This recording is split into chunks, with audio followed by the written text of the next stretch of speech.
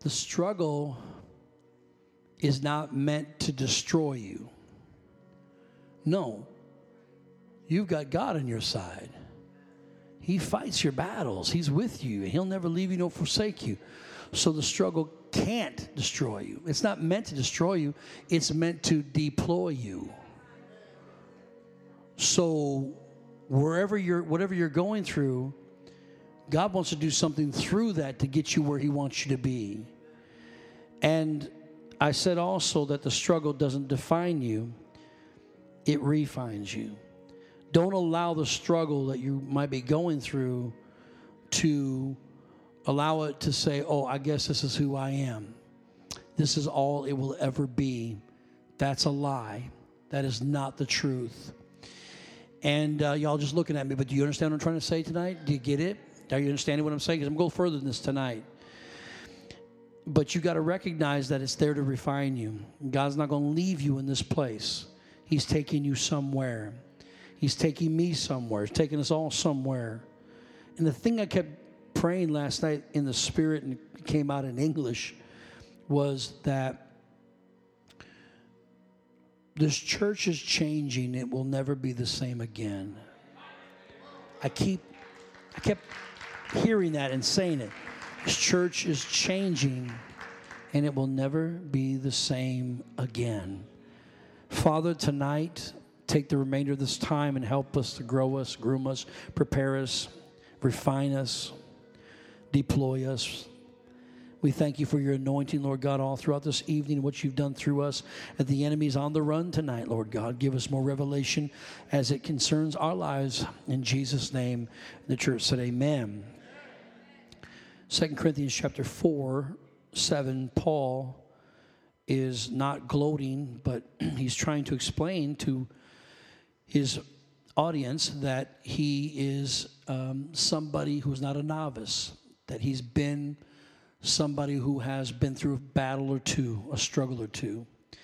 And he says, but we have this treasure in earthen vessels. And if you think the devil doesn't know that God's put a treasure in you, you got another thing coming. He knows. And his whole objective is to stop you, but he cannot stop us. That the excellence of the power may be of God and not of us.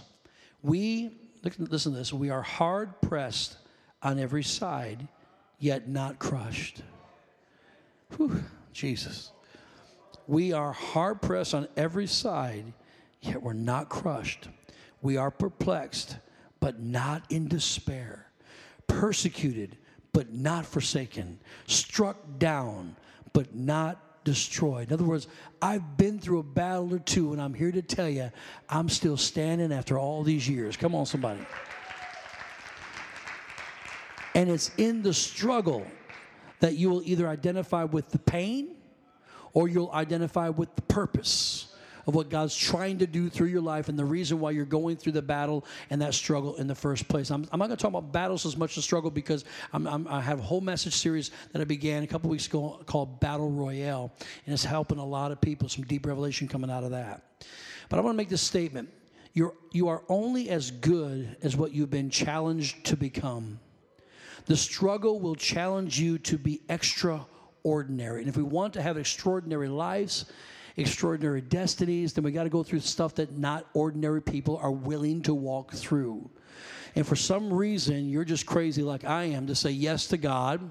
No matter what it costs, I will do it. I will go. Send me, Lord. If any man be in Christ, everybody say in Christ, and that's those that are born again believers, that's you and I. He is a what? A new creation. Old things have passed away. Behold, all things have become new. So God wants a new expression out of us, especially it started the day we got born again. We became new creatures in Christ Jesus. We're no longer that old person. I'm not the old Jeff that used to live for himself and sin and go into hell. But now I've been born again, and I have the rights now to be called a child of God, and I have the privilege to be called a child of God, and I have rights to his throne. The Bible says I'm an heir to God and joint heirs with Christ Jesus, and I get to go to heaven by way of the blood of Jesus Christ. So incredible promise there of something new that had never happened before in my life, started the day I got born again. But it's never ended. I think that sometimes we think that because when we got saved, that was the end of the newness. That is only the beginning. His mercies are new every day. Come on, someone say every morning.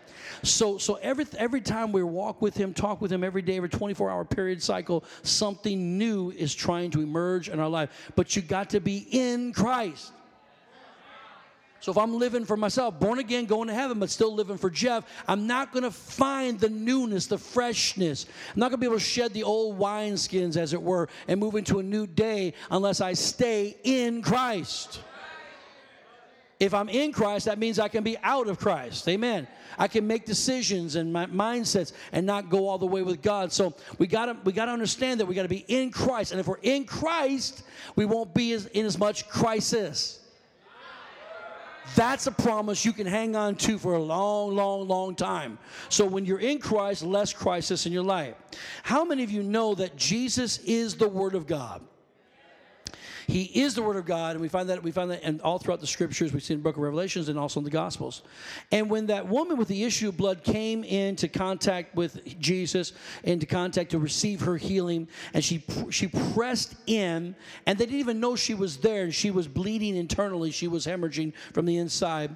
And the Bible says that when she touched Jesus, that virtue flowed out of Jesus and touched her at the very point of her need.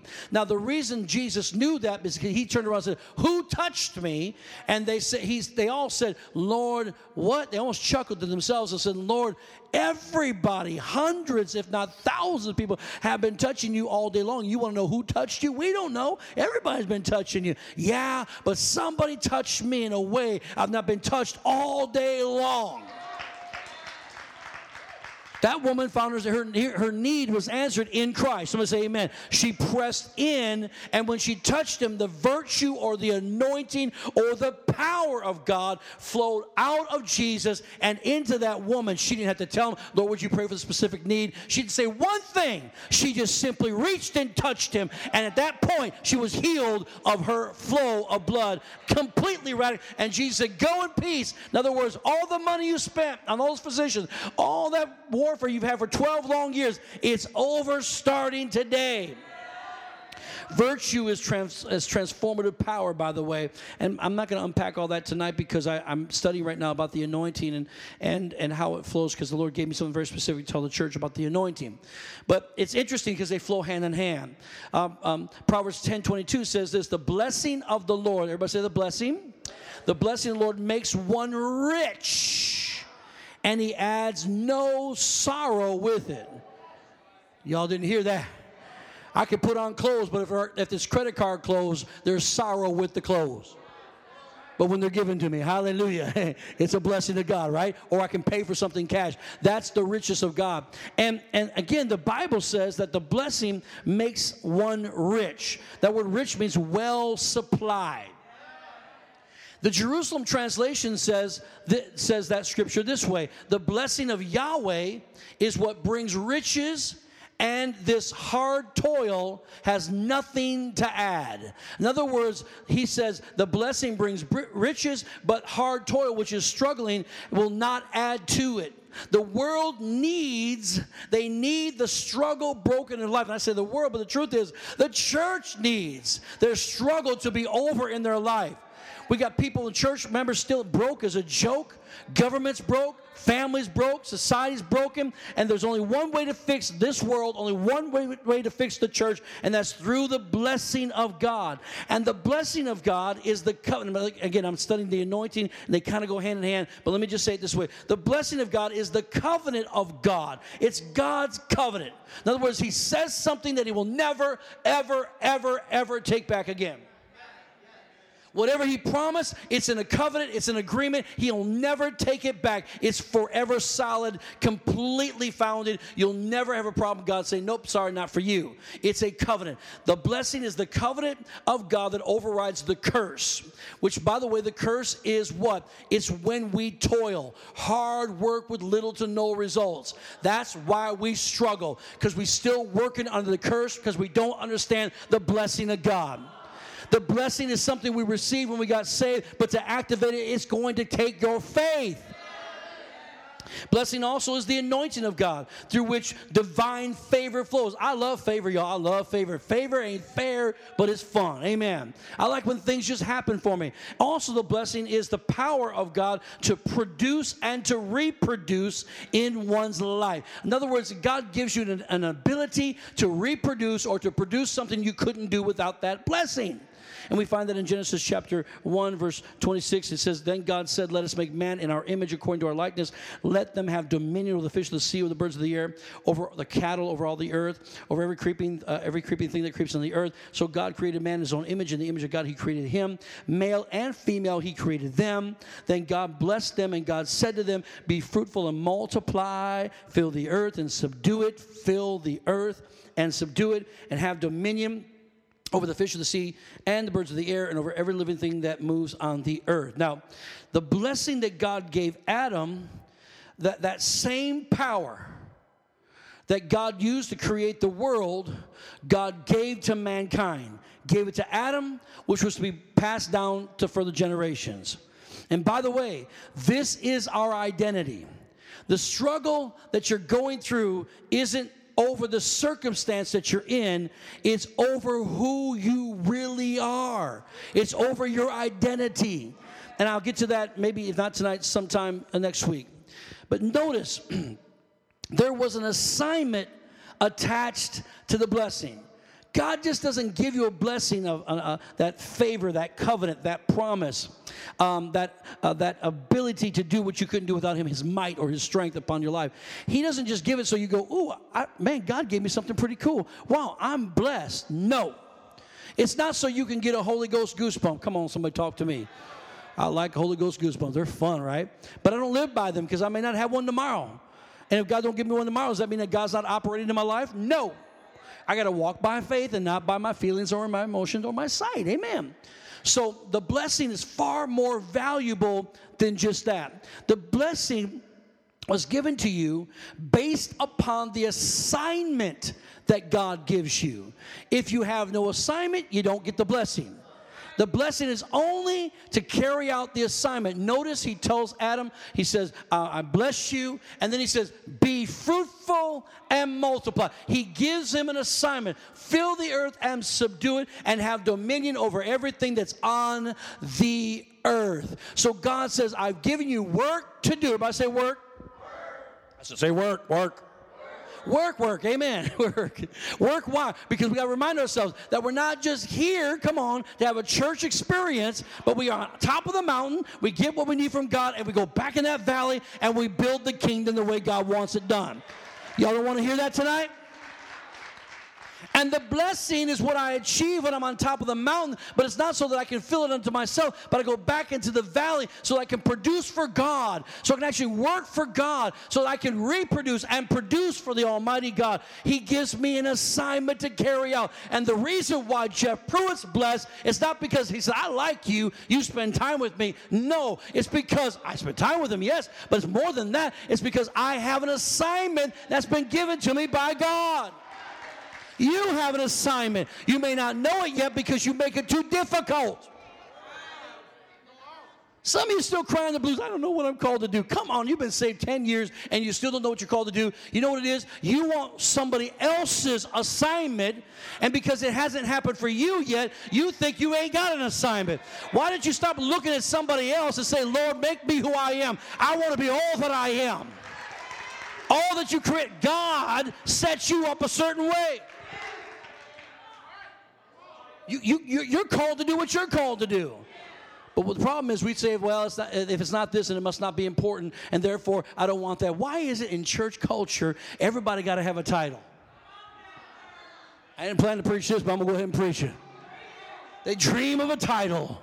I'm Dr. So-and-so, I'm Reverend so-and-so, I'm Minister so-and-so. My God. When I go out there in the world, here's how I introduce people that they love their titles. They go out there and say, I'm Minister so-and-so. You know how I go out there? My name is Jeff Pruitt. Let them call you a man of God. Let them call you reverend. Let them call you doctor. Let them call you prophet. Let them call you apostle. How is it that we got all these apostles?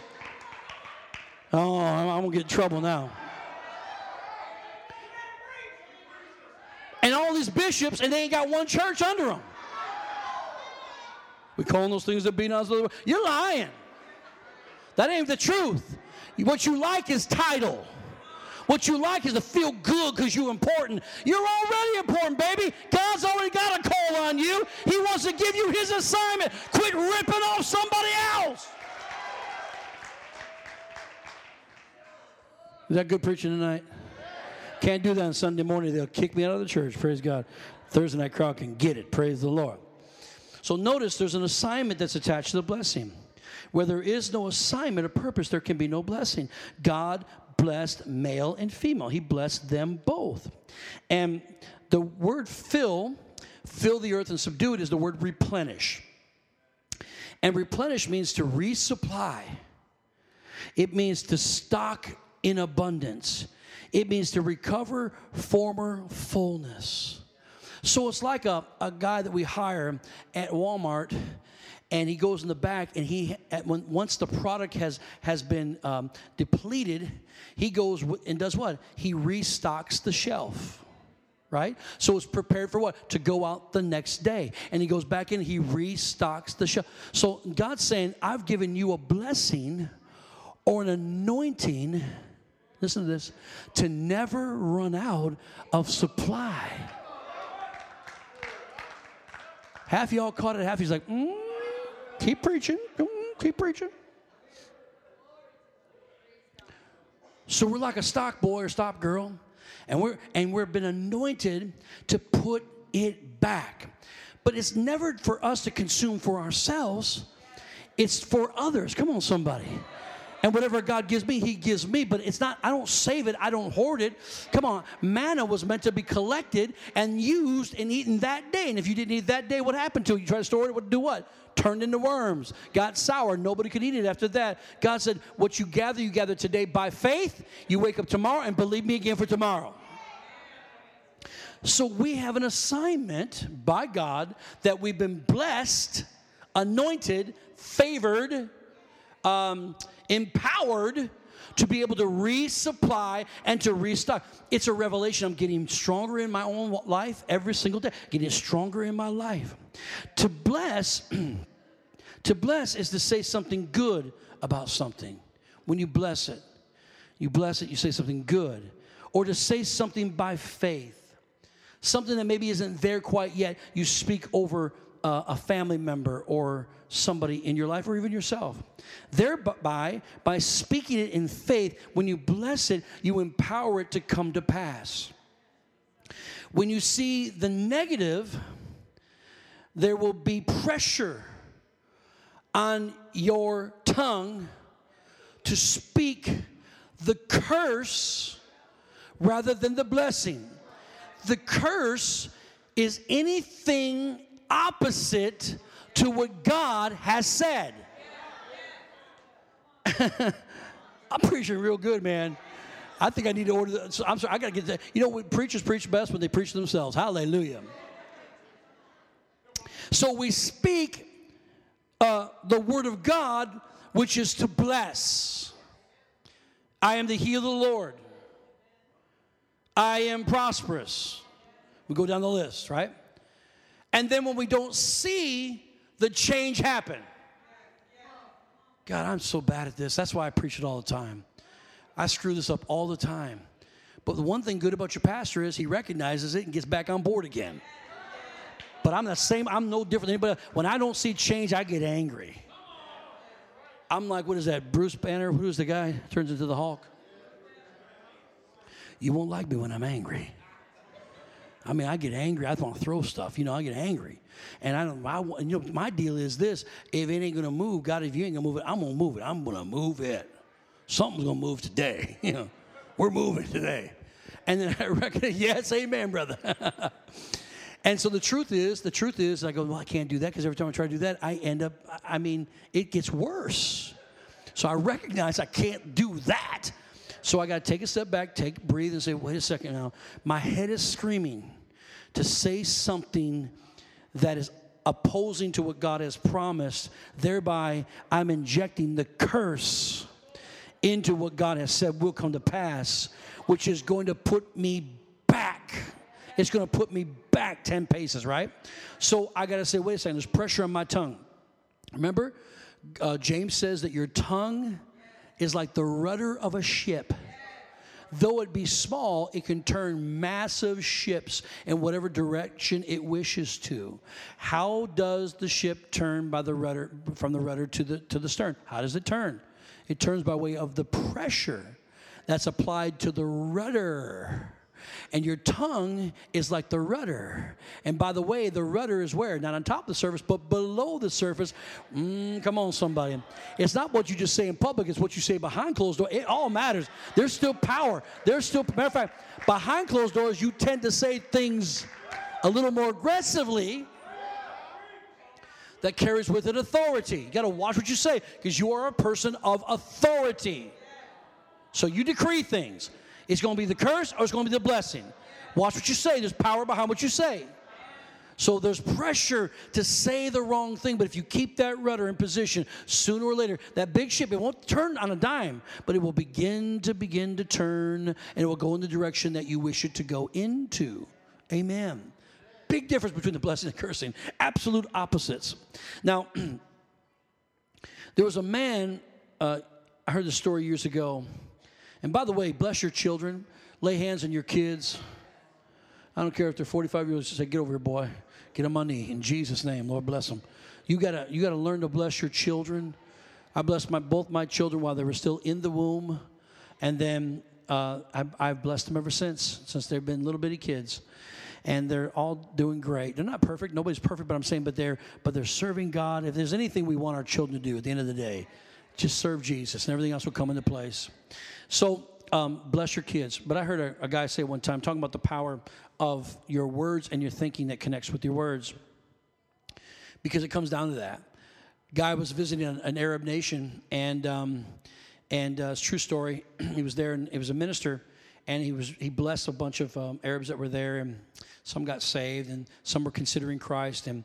And so this Arab picked him up, and he was going to fly him back on his private jet to America.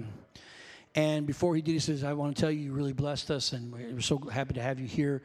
What is it I can do for you? He says, oh, you don't need to do anything for me. You guys have already blessed me. He goes, no, please. Please, it is our custom. What can I do for you? And he couldn't think of anything. And he's a golfer, so he went, if you want to buy me he said, what can I buy? He goes, a golf club. I'll take a golf club. He couldn't think of nothing. So he goes, done. Did his little thing, got on the plane, took off. 3 weeks later, gets a phone call, sets up a meeting with the Arab. The Arab shows up with a title deed in his hand. He said, your golf club. He said, my what? Your golf club.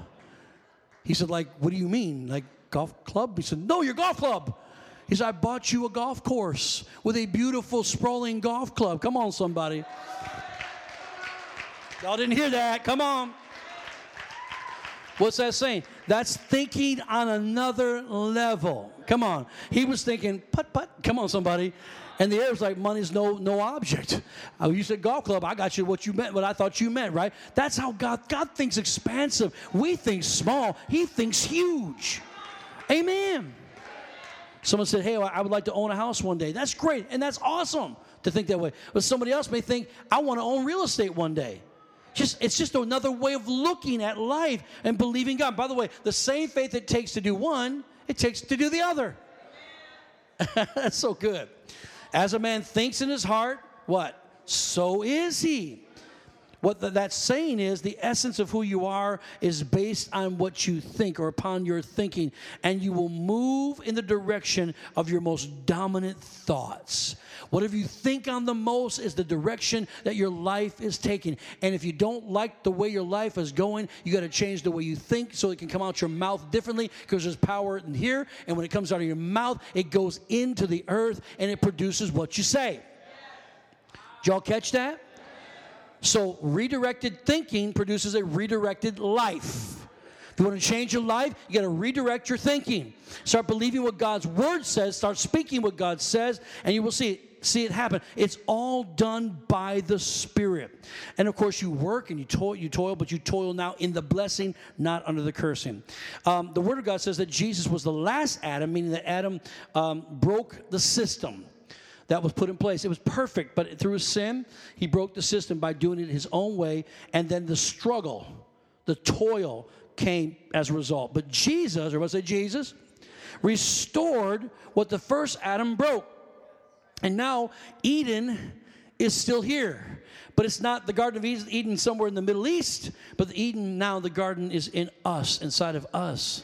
And now we're responsible for what God gives us. Adam lost his authority, but Jesus got it back at the cross of Calvary. And when he came up out of that grave, he had won victory over the devil. And now all authority was given to him. And he says, I now give you all authority.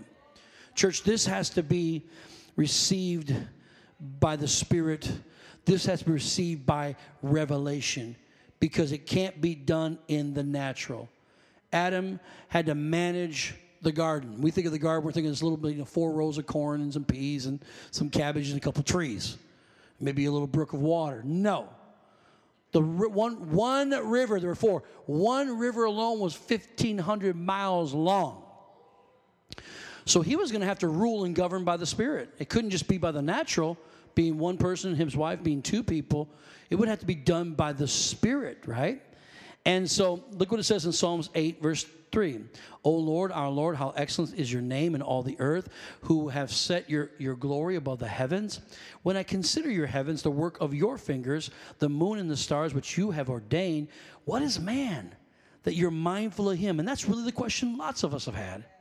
And the Son of Man that you visit him. In other words, we're just insignificant compared to you. For you have made him a little lower than the angels, and you have crowned him with glory and honor.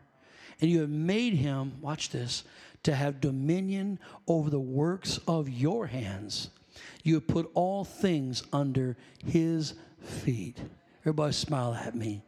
There's your authority. There's your dominion. You were created to rule and reign with him on earth. And you were created to win every struggle, every battle, every circumstance. Everything's put under your feet. You got been crowned with glory and honor. You've had dominion over everything that he made. And the Bible says that God made you a little lower than the angels. And theologians wrestle with this a little bit. But your Bible will say angel is the Hebrew word Elohim. So it's translated angel, but that's not really a good translation. It really should be translated a little lower than God himself. So God made you in his image to be lower. The angels are really not lower than us, although there may be some cases where that God allows that kind of hierarchy and authority to go forth in the earth. But the truth is, we've been made like God in the earth. Jesus walked on water to complete what? An assignment. He had to get to the other side. He could only do that by revelation and by the Spirit. And when you walk in the Spirit by revelation is simply light, the light of God's Word. Put it to you that way. It's like his Word comes alive. Like, the cartoon, the light bulb goes off the head. Bing, okay, I got it now. That's what revelation is like. I know what his Word is saying right here, and I believe it. And now that I'm walking in the Spirit, now as I'm walking in the Spirit by the revelation of God's Word, by the light of God's Word, what happens to me?